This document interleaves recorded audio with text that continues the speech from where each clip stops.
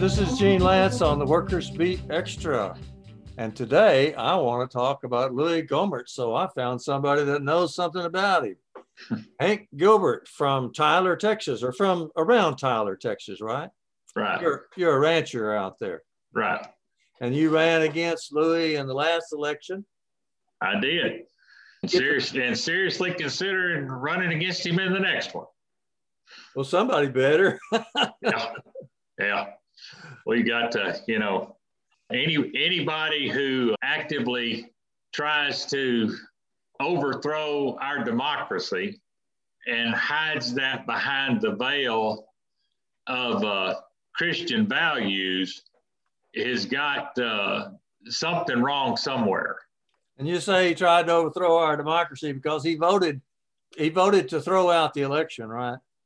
Well, not only that, but rumor has it, and it hasn't been proven yet, but for the Lincoln Project to come out and target him specifically with ads like they have, rumor has it that he was also one of the ones that helped lead some of the insurrectionists on tours the day before the riot. Is that a fact? I had not seen that. Yes. Well, it hasn't come out publicly, but the Lincoln Project has already put ads together against him, Jim Jordan, and one or two other members of the House, basically blaming them for the insurrection. Of course, part of that, I think, is because of the interview that he did on Newsmax about a week and a half or 2 weeks prior to the insurrection, where he called for. This was after, he filed the lawsuit against Pence and the court threw it out. He went on there and called for people to violently riot in support of President Trump. So even before the insurrection? This was like a week and a half or 2 weeks before the insurrection. It was so bad, if you can believe this, that the Newsmax anchor cut him off. Is that a fact? Yeah. And then he tried to walk it back the next day and said he never said that, but it's on tape. I see. So Louis Gohmert has got to be one. If you were being kind, you would say he was colorful. You would say he was one of the most colorful congresspersons ever.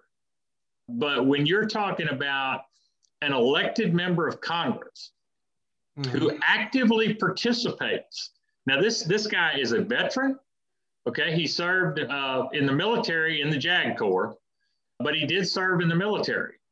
Went to one of the most prestigious universities in the country, of which I am an alumni as well, in Texas A&M University, and then discredited our herald ring by tapping it on a table in the middle of a committee meeting. That was the incident where the brother was trying to testify to a congressional committee, and Gohmert sat there and beat on his microphone with his pencil so that nobody could hear him. He took his Aggie ring and turned it over and beat on the table with it. Tap, tap, tap, tap. That was just something you do not do. But for an elected member of Congress to actively call for the end of our democracy and call himself a patriot. No, that's treasonous. That's treasonous. Not only did he break the oath of a member of Congress, he broke the oath of the military, as well as what he reportedly may have done the day before in the Capitol. And then turned around and voted against the election results. Hey, I don't ever want to hear the word socialist come out of his mouth, because I will answer it with fascist. That is what he is. He's a fascist. A leader of the fascist movement in America. There you go. And his most recent scandal is that he has been going around the metal detectors in Congress and bragging about it. And so they are trying to fine him $5,000 for every time he does it. I think that he did it for a political stunt. He's been hurting for the last several years for campaign donations. He spends more than he raises. I see. Okay. for various reasons on a sundry of different things. You know, we pressed him in this last election of how someone could go from showing a $300,000 mortgage on their home and crying and whining about it to his constituents that he was going to have to leave Congress and sell his home if they didn't start supporting him because he couldn't afford it. And then all of a sudden that $300,000 mortgage disappears off his personal financial statements within 2 months after he got back from the Ukraine. At the same time, Giuliani and Perry was there, and he never would answer that to members of Congress or to reporters that asked him about it. Told them it was none of their business. But I think that this whole deal about the metal detectors is a publicity stunt to try to get more of the other fascists and the other insurrectionists and the other pro-Trumpers from across this country to give him campaign dollars. I think that's what it's all about. And I applaud the Speaker in the House for passing the rule for $5,000 first offense, $10,000 second offense. I hope he keeps doing it because he's not going to be able to afford it. But do I think he's packing? No, I don't even believe he owns a gun. I think it's all just a publicity stunt. So he's just doing this to play up to his followers. And I have seen some of his followers because there was a video circulated where you were holding a rally. I think it was in downtown Tyler. It was. And, all these gunmen showed up. Yep. It looks like the police were less than helpful. In fact, it looked kind of scary that the police might have been in on it. And they did everything they could to disrupt your rally. And I really admired the way you continued in a reasonable way to try to hold your rally and get your message to the American people. But it was clear to me that Louis Gohmert has a lot of dangerous friends. Well, you know, there were some businesses there that sponsored on Louis's behalf some of those white supremacist groups to be there and the Bandidos biker gang to be there and some of the 3% militia to be there. And Louis did 2 news reports later that evening about what happened at my rally. He gave 2 different stories as to how he found out about it. You know, claimed he didn't know, but 2 completely different stories about how he found out about it after the fact. And they were clearly there on his behalf because they were chanting his name and Trump's name the entire time we were doing that. And then some of those same people ended up at DC on the 6th. And their names have been submitted to the FBI. But you're right, the Tyler PD is slow walking this thing. They're not even charging half of the people that did things. And we're seeking a Justice Department, now that we have a new administration, a Justice Department probe, not only into that event, but into the Tyler Police Department, because we think that there's, you know, some white supremacist influences there. But, you know, yeah, they walking around with guns, probably 70 or 80 of them, you know, like they were going to do something. And they totally surrounded me before it was over. But, you know, Gene, I got in the face, well, he was in my face, of one of those guys. And there were several there after the fact. That cuts across my next question. My next question was, aren't you scared? No. No, and you know, I'm not a terribly overly religious person. However, I was raised in the Southern Baptist Church my entire life. But I remember a certain passage in the Bible where God says not to fear no man. And I don't, you know, and I know we all got an end of life date coming at one point or another. And I'm perfectly content with that because I know where I'm going to be when that day comes. But I'll never be scared of another human. Ever. And you're not scared of Louis Gohmert or anything? Oh, I'm certainly not scared of Louis Gohmert. I see. The Justice Department has warned the nation of coming domestic terrorism. Oh, yeah. Do you think Tyler or District 1, where you've been running for Congress, do you think it's a more dangerous place there? Or do you think these gunmen at your rally were mostly from out of town? A lot of them were from out of town, but some were from the area because I recognized them. I think that 40 years of Republicans manipulating the education code and trying to dumb down the electorate, particularly the poorer white electorate, has reached a fruition.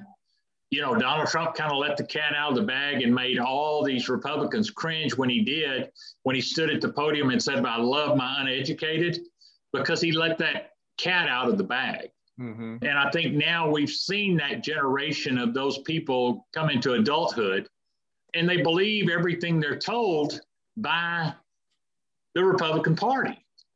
And I think that's why Trump was able to co-opt as many of those people as he has, and Louis riding that coattail. Louis knows better. I mean, he's personally confided into people and said, the reason I act the way I do is because I know I have to keep getting reelected. So he knows better. And as an Aggie, I have to assume he's smarter than he actually lets on to be. But it's dangerous. I mean, you see, our democracy was almost overthrown on January the 6th. Do I think there will be other attempts of that in the future? Yes, unless this Congress develops laws against domestic terrorism, and unless this administration gives the FBI and other agencies the authority to go out and raid and arrest and jail and prosecute these domestic terror groups that we have in this country. And if we don't do that, I can see the day coming when this great experiment that we're well into 200 plus years of practice to try to perfect comes to an end. I see. Let me ask you a little bit about District 1, because unless I'm mistaken, your District 1 today is part of the same area that was dominated by Ralph Hall for a long time. Ralph Hall and Charlie Wilson. And yeah. Charlie Wilson before that, Charlie Wilson, who practically single-handedly started the war in Afghanistan. Right. And then before that, Martin Dies of the Dies Committee. Mm-hmm. This is all, it's not exactly the same boundaries, but there are parts of that territory where you're running for Congress. Right. If you go way back into the lynching days, it was a center of lynching in East Texas. Marshall, Texas was quoted by the NAACP as one of the worst, because not only did they hang Black people, they burned them to death. Right. That's right. Marshall. So again, aren't you scared? No. You're not afraid? No. When a man becomes too afraid to live their life and express their opinions, then they're not much of a man anymore. I just glanced through his resume on Wikipedia and found out that he doesn't believe in climate change. He was a birther. He tried to oppose President Obama on the basis that he hadn't presented his birth certificate personally to Louis Gohmert. He was one of the original birthers. Yeah. He's totally against women's rights. Oh, yeah. In every way. Yeah. He refused to consider lynching a federal crime or a hate crime. He told everybody to take this medicine called hydroxychloroquine, and actually told people that he took it when he had COVID last summer, and has been, as I said earlier, cozying up and encouraging the violent extremists that are in the news so much today. That's where Louis is. And had it not been for Donald Trump, someone that he, felt a sincere alignment with, Louis would have been totally irrelevant in Washington over the last 4 years.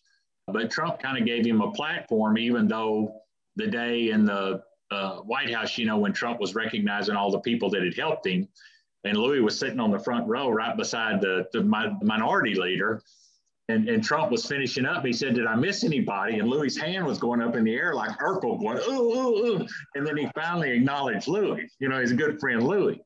But, to say he's a joke would be a severe understatement.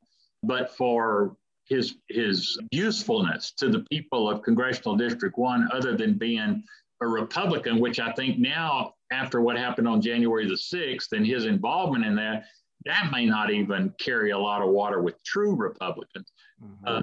He's just useless. If he was an old cow on my place, Gene, that, hadn't had a calf in years, he'd already be hanging by his hocks, up in a freezer somewhere. He's a useless member of the herd and needs to, go out to pasture permanently. Needs to be culled out. There you go. Let me ask you one more thing, because I always like to ask this of everybody that I interview. We've been talking about someone who is encouraging the violent extremists, one of the people who has put the country into the chaos that it's suffering through today. And not only because of the violent extremists, but also because of the pandemic.